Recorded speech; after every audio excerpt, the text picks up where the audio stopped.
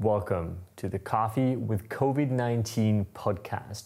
My name is Patrick Rolfe, and this is an ongoing media project where we use conversations with some of the leading entrepreneurs and thinkers within the coffee industry to try to understand a sustainable way through living together with our new reality, COVID-19.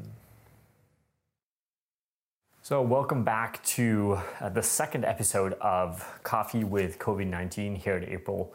Our goal with this kind of podcast series is to try to investigate and create some kind of foundation of experiences and ideas in regards to how this industry is dealing with COVID-19 the way it's happening to us now. And we want to discuss what's happening right now rather than what's happening in the future and try to give you as broad spectrum of ideas and perspective as we can. Now with us today, for the second time when it comes to podcast here in April, which we're very thankful for, Mr. Tim Wendelboe from Oslo. Good to see you again. Good to see you too. How are you? Well, under the circumstances, I'm doing very well. I think I had the opportunity to take a vacation this year because of the COVID. So yeah, it's been a good year for me personally, but we'll dig into the business side of it, I guess, during this podcast. Definitely, we'll do that, and we'll also, if you, depending on how much you want to as well, it's always interesting to hear on the personal side as well. I talked to Sasa from Australia earlier as well in the first episode, and he also had some really interesting remarks on the personal side versus the business side, right? And the kind of stress that comes with this whole process. But let's dig into the first question, and it's very simple. It's just, what was your initial reactions to COVID-19? Like, when did you hear about it? What did you do? Did you do anything? Did you believe it to be a thing, or did you just disregard it? Well, I remember I heard about it quite early, actually, while I was I think I was in Kenya, or I just came from Kenya, and we started hearing about this kind of new kind of swine flu or bird flu kind of virus. And then as I had already booked a couple of trips, both to Colombia and to Central America, I was kind of watching it a little bit from the side, and didn't really think it would be a pandemic for sure. But because I can't really remember the SARS outbreak and how that affected the world. I remember it was a thing, but I was not aware that it was such a serious thing. And but once I was in Central America, that's when we started to see that people were talking about it being a pandemic, and we were already kind of on our way there, being quite anxious. I was traveling with one of my roasters, Marit, to El Salvador, and so we started to kind of get a little, not paranoid, but we were washing our hands more on the airport and doing stuff like that. And when I came home from that trip, it only took 1 or 2 days, and then the news broke in the Norwegian evening news, that the country had to shut down because of the pandemic. And then I realized how serious it was. And since I just came back from a long trip, I had to be in quarantine while trying to kind of manage my business and see, we had to shut down at least for the first week, and just kind of trying to make sense of it all. And when you say shut down, was that shut down both in the roastery and in your shop as well, or? That was what we were a little unsure of, because when the news broke, it was kind of vague if we were able to be open or not, because since we're just a coffee shop, we only serve coffee. We don't serve any food. The government said, any business or any cafe that serves food can be open, but when you don't serve food, you had to shut down. So we shut down the store immediately until we kind of could figure out how we could stay open.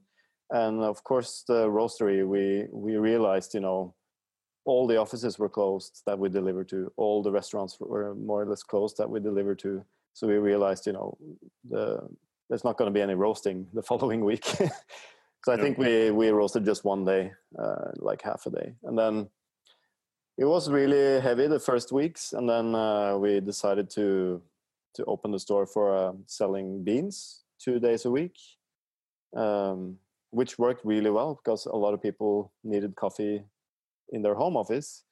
And we realized how much more we could sell in the web shop because all of a sudden people ordering a lot in the web shop. So very soon, we were kind of back to roasting a full day a week and selling quite a lot of coffee, but differently. So yeah, it was challenging, I have to say. And I think the most kind of serious thing for me, at least, was that I had to tell a lot of my employees that I didn't have work for them, which never in my dreams would I have thought that I would ever say that to any of my employees, because I'm a kind of a opportunistic and optimistic guy. So for me, I kind of have always planned for the company to grow organically, not a huge amount of growth, but grow slowly. And so there should always be work for our employees, and we, the only way is to kind of hire more instead of like going the opposite way. So it was quite difficult, but fortunately the Norwegian government were able to give everyone paid salary while they were on leave for I think 6 months. So that really made it a lot easier to tell my employees that I don't have work for you at the moment, and so I knew that they would at least survive economically. How many, like, what was the lowest amount of staff that you were down? Like, were you down at basically yourself, or did you have some people still kind of working in the company? Or well, for a couple of weeks it was just me and Ben. Yeah. And then we had one more person coming in on the roast day, but well, it's not entirely true because Christina, our wholesale support, was working from home, but only 50%. And so we had this kind of, some people were working half-time instead of full-time. And some people weren't working at all. But I was working very, very long days here in the roastery with Ben, just to make ends meet. We had to, pack all the wholesale orders, pack all the web shop orders, plan for the roast daily, label all the bags, measure all the batches, answering, we got several hundreds emails every day during the shutdown because people were waiting for their coffee, and the postal service shut down as well. So, after a while, we just got more and more emails, and I spent the whole day and the whole evening just answering while trying to manage the business and, helping out. So it was a lot of work and a lot of angry customers because we simply couldn't manage to answer everyone very rapidly. Some of them didn't get an answer until 2-3 weeks later, which is a disaster. But that's what we managed to do. So yeah, and I think that's certainly been the reality for us in Copenhagen as well. Like it's been interesting how a global pandemic is actually, and this is going to sound weird, but so damaging to your brand to some degree, right? Because all of a sudden the services that you might kind of pride yourself on doing very well, whether that's customer support or logistics or whatever it might be, it just crashes, right? And it's so, especially we saw a lot of roasteries, at least here in Europe, going over to free shipping in times like this. But then you had free shipping cost went up. Plus, a lot of these postals never arrived as well, right? So, it's a question whether people actually made any kind of money there, right? But yeah, I know. Until now, we have refunded close to $7,000 or $8,000 to our customers who haven't received their orders. So is that counting sending out new coffee to them, or that's basically a refund? No, exactly. No, we decided, when the parcel hadn't arrived within 6 weeks, we decided just to give the customer a refund. They might, get the parcel in 2 months. We don't know. But instead of sending a new coffee, which we wouldn't know if it arrived or not, we decided to refund. I think now the postal service is working quite well again. It's still a little bit delayed, but it's working much better at the moment. So now we can, we don't get a lot of those emails anymore. Yeah, sure. Which is a good thing, right? So we started right in the beginning of or right before COVID-19 at least hit Oslo. You're out traveling. lucky enough you're not, because I know a lot of people that were actually basically stranded at origin for quite a few weeks or even months, right? Both in Kenya and Panama, I know. You come back, you get the news, you have to basically strip down your business to the very basics. Then you're opening up the store again. Where are you today, and what have been the kind of improvements and continuous challenges from that time to today, basically? Well, our store is open as normal again now. Of course, the sales is not as it used to be. Normally, during summer, we have a lot of tourists in Oslo, and so normally we would almost double our sales in the coffee shop during summer. This summer, it was kind of business as usual, I would say. Like the sales were just like it would be in April or March. So we didn't get all those tourists, but we also decided to have shorter opening hours and actually less baristas at work to kind of compensate a little bit for that. But today, now in August, we're back to normal. And of course, the sales is not the same, but at least we are open and we are able to make ends meet, which is, you can't expect your business to make a huge profit every year. Like, that's not realistic. So as long as we're able to be open and make sure our staff has work and are able to please all our regular guests, then fine. And our wholesale is down probably 30-40% at the moment. So, which is, it's okay. The problem is we still have a lot of coffee in stock. Fortunately, the pandemic hit before buying season for us, so we could adjust a little bit with the buying. But I also have commitments to the farmers that we buy from, so I wanted to buy the same volumes, but they understand that I'm not able to do that fully as well. But we try to, at least as much as we could, to buy more or less the same volumes. And especially in your case, I mean, it should be in everyone's cases, but Wendelboe as a roastery is very much defined by a pretty outstanding green coffee program, right? And a very continuous, transparent commitment to the producers. And I talked with Sasa about that as well, being that he actually has a green coffee importer, right? And that's been one of the major challenges, to make sure that the farmers are also able to make ends meet on their side, right? And from what I hear talking to a lot of importers as well, we see a lot of different structures of purchasing from them as well. So it's pretty clear that importers are buying less than what they've done before.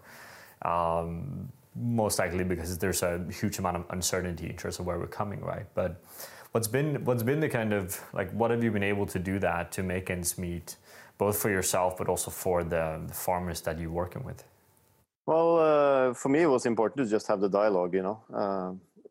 I knew that when we're hit with the pandemic, it also means they're hit with the pandemic, and they're going to have difficulties. Like most of the farmers I buy from in Central America had already finished their harvesting. So for them, it was, they just needed to sell the coffee. But for Elias in Colombia, he still needed to pick and process and kind of harvest the coffee. And his problem was getting enough manpower. So for me, it has always been important to have a dialogue with the farmers that we buy from, and kind of have a dialogue about how much they can expect us to buy, and also for what price. So we have actually agreed that I've been buying slightly less from most of them, but just slightly. Let's say from Nacimiento, for instance, I would normally buy 120 bags maybe this year I bought 110 or something. And also with Colombia, I would predict that I was buying 120 bags, and I'll probably buy somewhere between 80 and 100. So we went slightly down on volumes, and also we agreed on a slightly lower price. So for instance, with Nacimiento, I think normally I pay $5.50 per pound, and this year we agreed that I would pay $5, because we've kind of been paying a good price for them for years, and they understand that they also need to help us through this this period, so that we can kind of try to sell them more coffee for a good price. And also the dollar was extremely expensive for compared to the Norwegian crown. So Yeah. it's been a very, very challenging year in terms of buying green coffee because, even if you paid the same price to the farmer, it was all of a sudden 20-30% more expensive because of the dollar exchange rate. So, it's been challenging.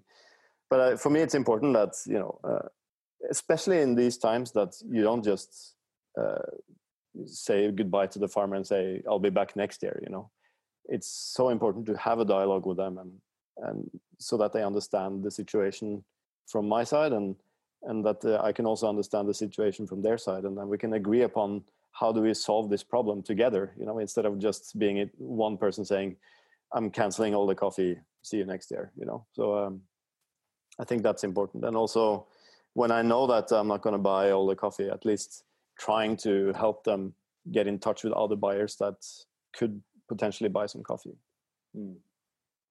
What has been when you say that you're ordering less coffee then, right? Is that because you're unsure of how much volume you're going to sell in the future, or a reflection on the fact that you have overstocked then from the previous season?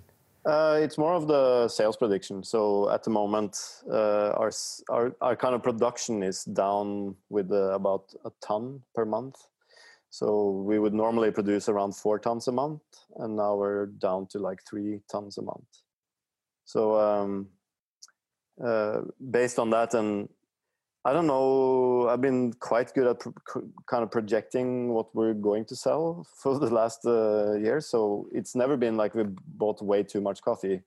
We had a little bit too much from last year, but not much. Like if the pandemic hadn't hit us, we would have probably had a little bit too little coffee. So instead of being tight, we had a little bit too much. So I understood this quite early, so that I decided to actually put some coffees on sale, just to kind of try to get the volumes up in the web shop, and it actually helped quite a lot. So we were able to sell a lot of roasted coffee to consumers for like wholesale price, and because a lot of them had home office, so why shouldn't they enjoy good coffee at home? And thanks for all our customers who ordered the coffee, but it made it much easier to kind of transition into new crop coffees. We're still kind of maybe a month behind, I would say, in terms of what we normally should be in terms of releasing new coffees, but it's okay. The coffees are tasting good, so I'm not worried. You mentioned before, and basically all the roasters I've been talking to has been saying the same thing, where they see a pretty clear shift where the amount of retail you're selling, especially online then, but of course in your physical store as well, it's just kind of increasing. And is that how has that been? Has that been a big challenge, or has your company always been kind of able to deal with or going towards online sales anyway in the past? Yeah, no, for us it's been, we've always been selling a lot online and also in the store especially. So it was just a matter of trying to keep up a little bit. We had to have an extra person in the roastery to just manage to pack all the orders and stuff, which normally we would just do during the day. One of the office guys would do it. So, but I think for us the biggest challenge was that we also changed our website and the kind of back end of the website to a new system just a couple of weeks before the pandemic hit. Okay. And as you probably know from your own website, there's always some issues in the beginning, things not working, perfectly. We know that it will be much better, but it takes normally about a year to kind of figure out all these tiny details that you need to kind of sort out and reprogram. And so we're still in that process, and it's been a nightmare, especially in the beginning, because there were so many bugs that we needed to fix, and some of it weren't in our control. It was, sometimes you have a third-party programmers that are not doing a good job, and so that's actually been the biggest challenge for us. Selling to consumers has always been a big focus for us, and in Norway, a lot of, I would say most people who are interested in coffee are buying high quality coffee once a week, or it's not like every now and then it's a regular thing for people. So I know that a lot of our competitors also sell a lot of coffee, both online and in their stores. Mm.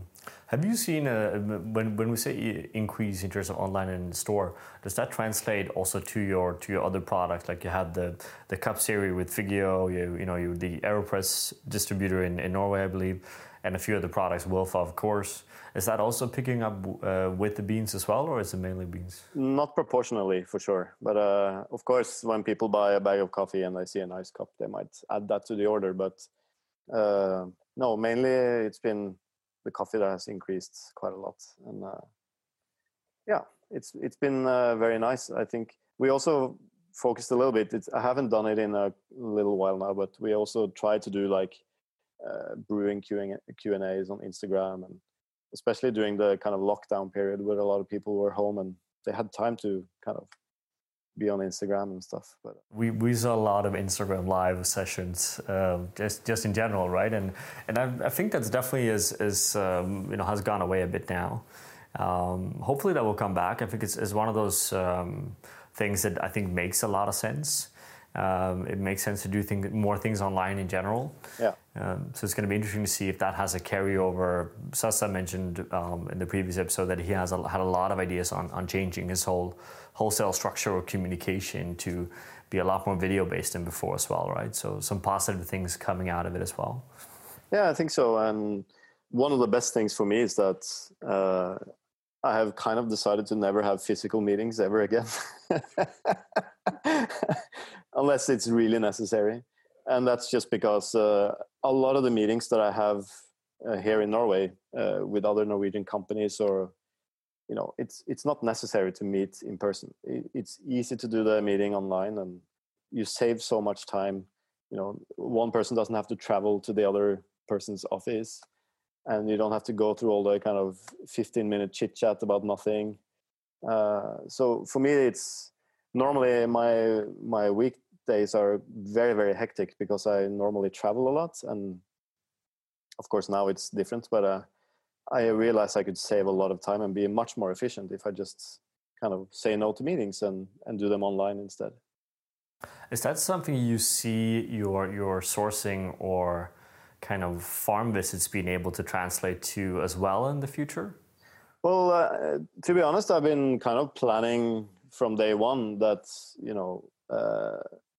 I don't want to travel to Origin every single year unless I really have to. And fortunately, I've come to a place where in Colombia and in Honduras and El Salvador, I don't really need to be there for them to do a good job. They know what to do now. We have kind of talked about so many things and implemented so many good routines there.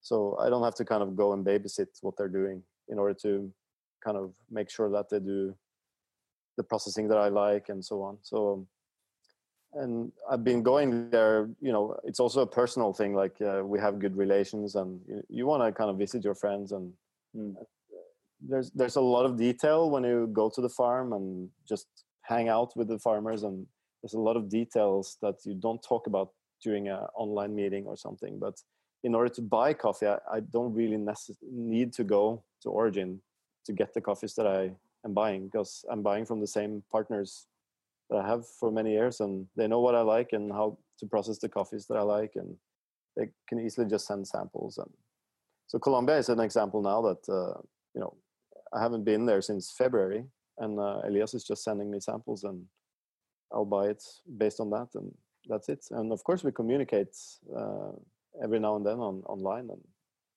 so if he has any questions, or I have any questions, or probably we'll have to take like a virtual coffee farm tour next year and to talk about stuff. But yeah, for sure, and which is actually I've seen that coming up on people's agendas also, as in like tech companies are looking into it, because VR is technically becoming a thing as well. So that's something we might very well see. But that would be very cool, and we have a very similar situation. I think like we have a lot of our farmers and producers that are simply sending us videos with updates. And that's also really interesting, right? Obviously, as you say as well, there's some things you can't see unless you're there.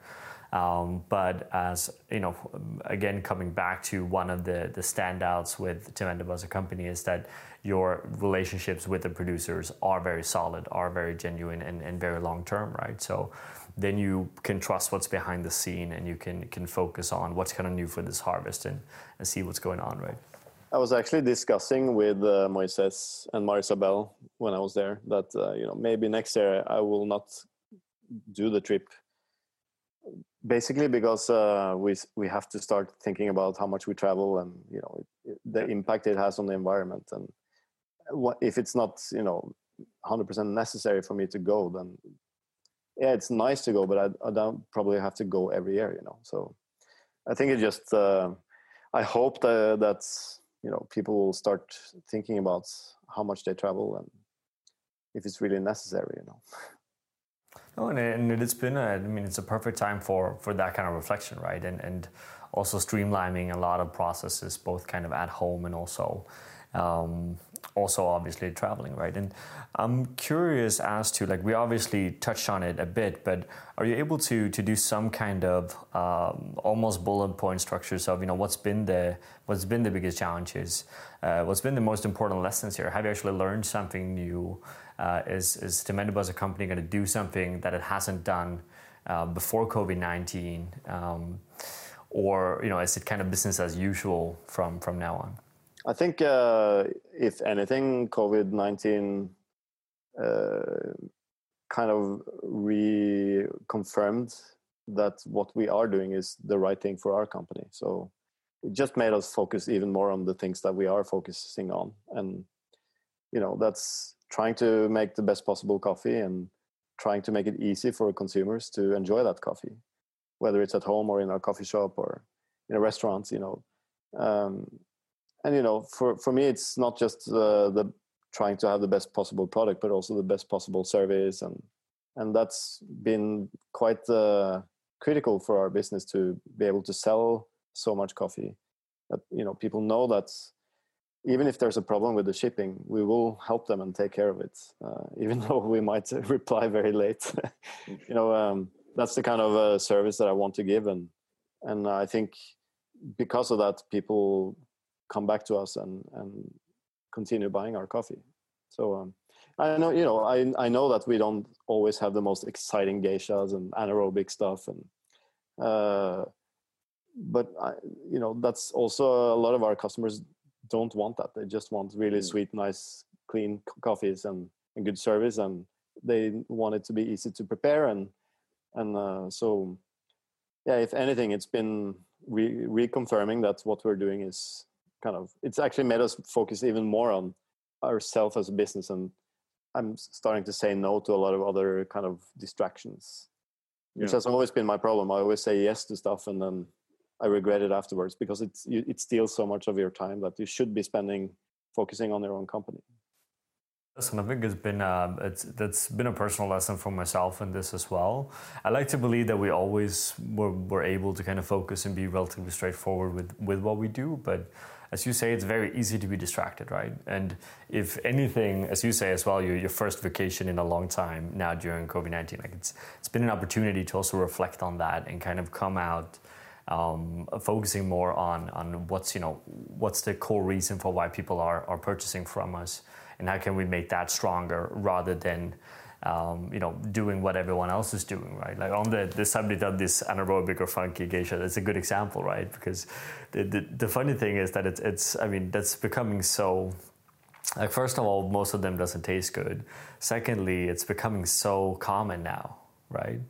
So I think I'm positive we're going to see a big decline in it for 2021, because those coffees are usually also extremely expensive or unproportionally expensive, right? And I don't think we're moving into a time where that's going to be sustainable to do anymore as well, right? So I'm a strong believer that COVID-19 has, or if you look at pandemics in the past, which I know I said many times the last months, but what it does is that it highlights or it speeds up the processes that are already in place, right? So if your company is moving in a certain direction, it's going to come there faster, right? So if April did really bad things before COVID-19, COVID-19 will showcase that basically smacking you in the face, or if you did something really good, COVID-19 will bring that out as well, right? So it's a proof of concept in some way, right? Which to some degree is a good thing to have, even if you perhaps or definitely didn't want it in this kind of format, right? Yeah. It's still a challenge, of course. Let's see if we can broaden this, and this is usually kind of a big point when I ask this question. And to some degree, even though I believe very much in focusing on what we're doing now, I think that's the important part. Again, we call this coffee with COVID-19, not coffee post COVID-19, because but this is going to stick around for a while, right? The fastest time historically humans have ever come up with a vaccine is 4.5 years. And even that vaccine wasn't very good, to be fair, right? So it seems like we'll stick with this reality for quite some time. But what do you, not just for Wendelboe, but also just in general, where do you see this whole industry going? Do you see any clear changes? Will it ever be business as usual, or has business fundamentally changed, both as a roastery, green coffee buyer and coffee shop? Well, I think, first of all, I think it will definitely clean out the economically unsustainable businesses. So, it has been maybe too many businesses opening, doing the same thing. And not just in coffee, but also like beer breweries and other stuff. And you see it here in Oslo, restaurants. We had a boom of restaurants opening, and now we're seeing them shut down because their business model wasn't sustainable economically.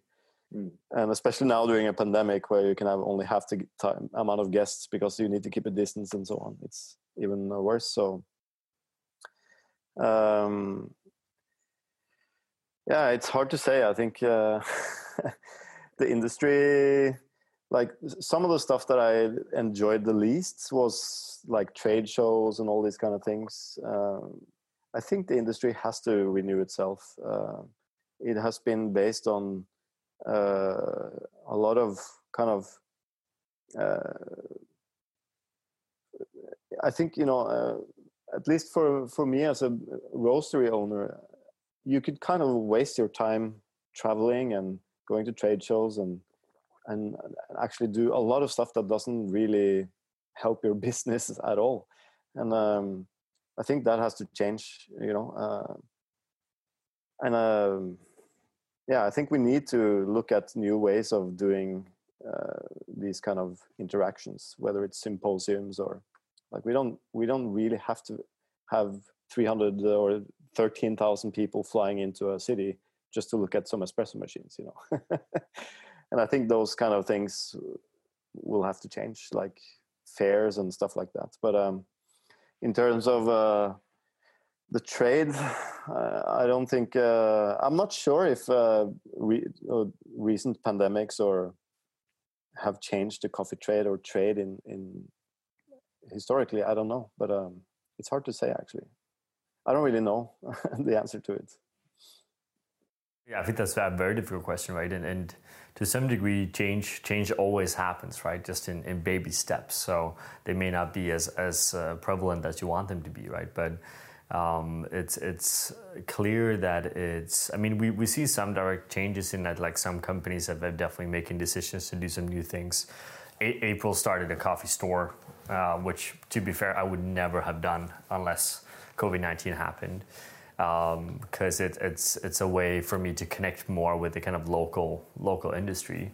But it's obviously a question I think a lot about myself in terms of, should you change anything? Because I think the interesting thing for me when I look back at this, and I had a lot of people I talked to during the crisis and mentors and so on, and the reality is that April never changed anything. As in, I haven't done one single change in the company, apart from the store, as in, I opened a store. But we were so tiny as a company, and I still argue that the smaller the company, probably the better you have navigated this, as in it's not going to hit you that much, right? We buy less coffee, we have fewer employees. April at the time of the quarantine had 3 employees, basically 3 full-time employees, right? And all of those were staffed, all of those had money, all of those had salary. We basically worked as per usual, just separately, right? And we're going out of the pandemic with 6 employees, a store, and some new stuff happening, right? But I'm always very cautious as well to reacting to things that we don't really know where it's going to head, right? I think my maybe concern is that I'm curious as to if this will have a more long-term effect on green coffee quality, because I feel like you and me had talked about a bit about Kenya this season as well, but also a few other regions where I feel the coffee quality, at least in African countries, are not getting better. Let's put it like that. Like I feel that in some cases, that quality has been much higher. Like the increase of quality in Central America has been more evident than in, for example, Kenya or Ethiopia for me. And I'm wondering if we're going to see. I'm not sure if I agree completely. I understand what you mean, but I think just to have a comment on that, I think especially in Central America, there's a lot of kind of more farmers who are well off. They come from a wealthy family, or they have education, and for them it's easier to do all these kind of crazy coffees and invest in the farm and do stuff that is not necessarily paying off right away, but maybe in the long run will give them huge profits. Whereas for a smallholder farmer in either Colombia or in Africa, it's much more difficult to kind of get to that point. I actually think in Ethiopia that although this year I was a little unlucky with the coffees that I'm buying, because there was just so much rain in the region that I'm buying from that they were unable to process the coffee well. But I saw from the south that the quality was great, and you see now Capo Excellence coming in, government opening for more smallholder farmers to sell directly. That's huge steps in the right direction, I think, and it's only a matter of time before they're gonna outcompete any coffee origin, I think, on quality. Yeah, it might not be. They have so many more farmers than, for instance, in Central America. So, percentage-wise, it might be much less farmers who are going to be at that level, but we will see it for sure, because especially in Ethiopia, where there's such their entrepreneurship is is next to none, I think. Yeah, for sure. Yeah, I'm actually quite optimistic when it comes to quality there. In Kenya, it's a different story, because there's other kind of wheels in motion there, where real estate is becoming very expensive, and urbanization is a big thing, very close to where the coffee is grown, and so who knows what the future will bring. But I think also there you will see more and more specialized farmers. It's just a matter of time before it happens, I think. Interesting. So you're in general very positive in terms of the outlook of what we're going to see from especially Ethiopia, right? Yeah, I think so. And I think coffee quality doesn't have to suffer. I don't see any reason why it should suffer from an origin kind of perspective.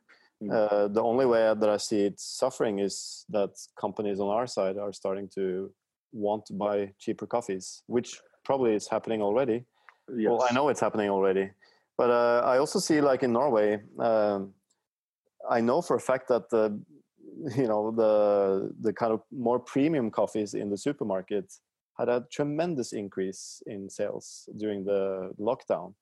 And I'm talking about like private label brands that are roasted by Solberg and Hansen and Kaffa, which are good roasteries, and they're roasting good quality coffees. And when you buy them in the supermarket, they're reasonably fresh and they're whole beans. And the sales for that just, grew like 200-300%. For sure, we saw the same thing here. I think that's been one of the, like from a financial perspective, that's been one of the big lessons, that put your coffee in a supermarket to some degree, if you're able to, or if that is the path you want to go down, right? Which is maybe a bit different, right? But it's definitely been a segment of the industry that seems to have been doing extremely well.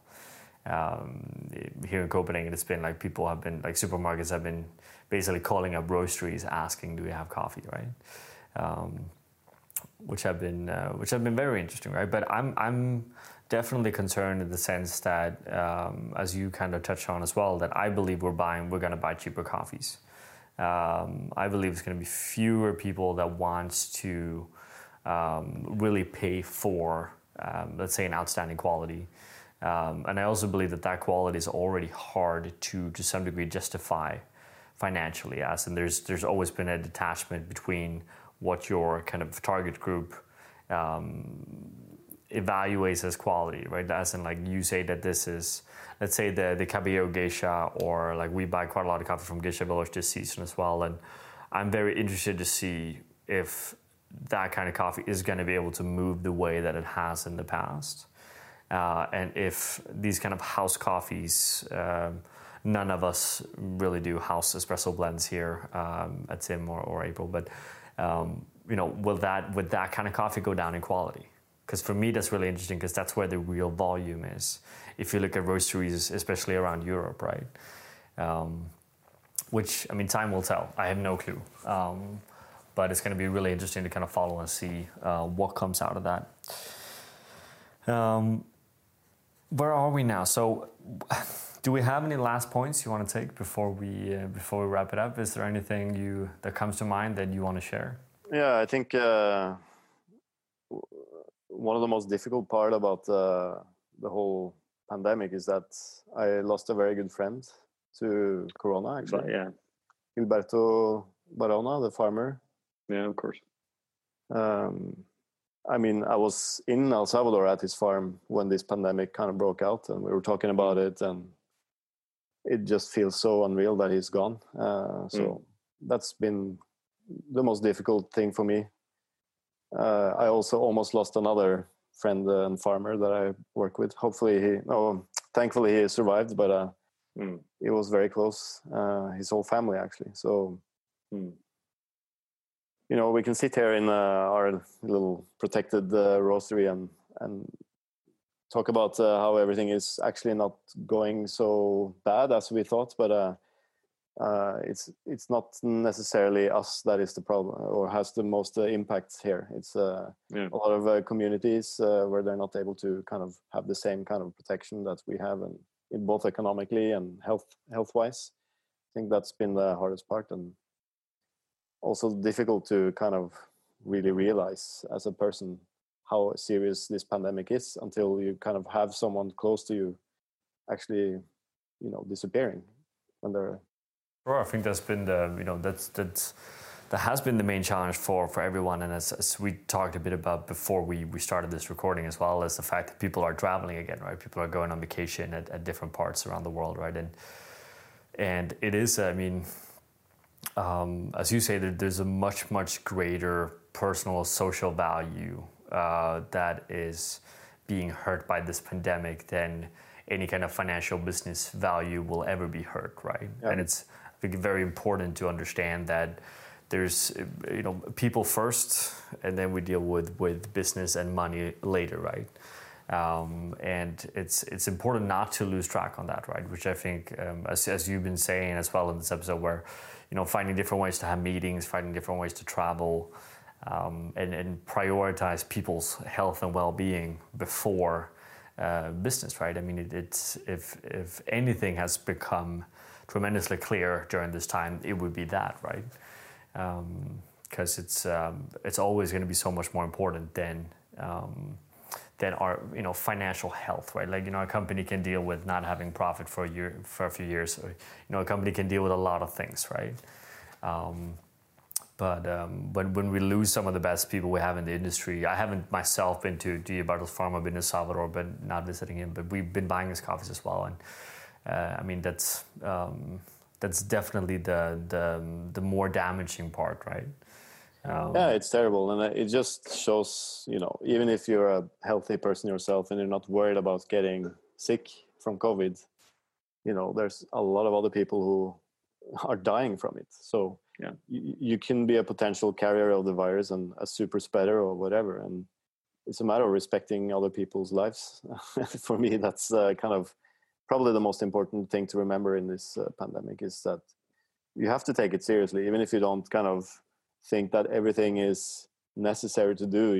There's a reason why the authorities are, recommending now to use the masks and, washing your hands and keeping a distance and it's to protect other people's lives. That's why we do this. It's not to make your life inconvenient, and also to protect smaller businesses and also big businesses and people's jobs.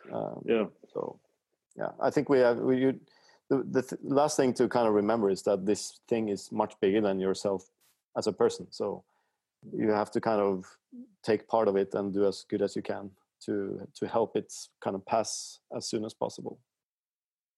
Absolutely right. That's part of that's part of why we're sitting here having this conversation as well, right? Whereas we need to share our experience and thoughts and lessons through this, so that again, as you with your story about Gilberto as well, that people hopefully realize the sincerity of this, right?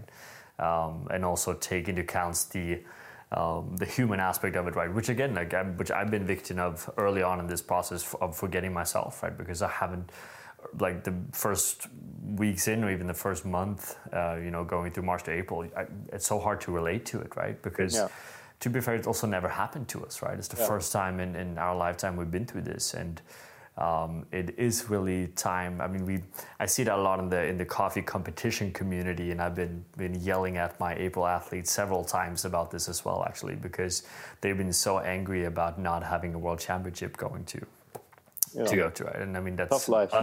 Utterly, bullshit, right? I mean, complete bullshit. Which we've been saying as well. We actually kicked a few of them out as well because of that. But it's important, right? Because we want to all be sustainable, happy human beings moving into this, right? Moving into the future, and to some degree learning to live with this. I think it's a great note to actually lead this on, which is not the happiest note, but the more sincere and the more kind of real side of this, which is what we need to take with this, right? Like COVID-19 is taking some really, really good people away from us, and it's in all of our interests, both as businesses and people, to make sure that we minimize that number as much as we can, right? Yeah. So focus on that first and get angry over shipping later, right? Yeah, exactly. I think that's a good way to kind of wrap it up. Thank you very much for it, Tim, for your time. I know you're always you're a busy guy, and I respect the fact that you take time to allow me to talk. All of a sudden, I have a lot of time, Yeah, exactly. It's I really appreciate it, and I know the people that are going to tune into this are really going to appreciate it as well, for sure. Thanks for having me. Thank you very much.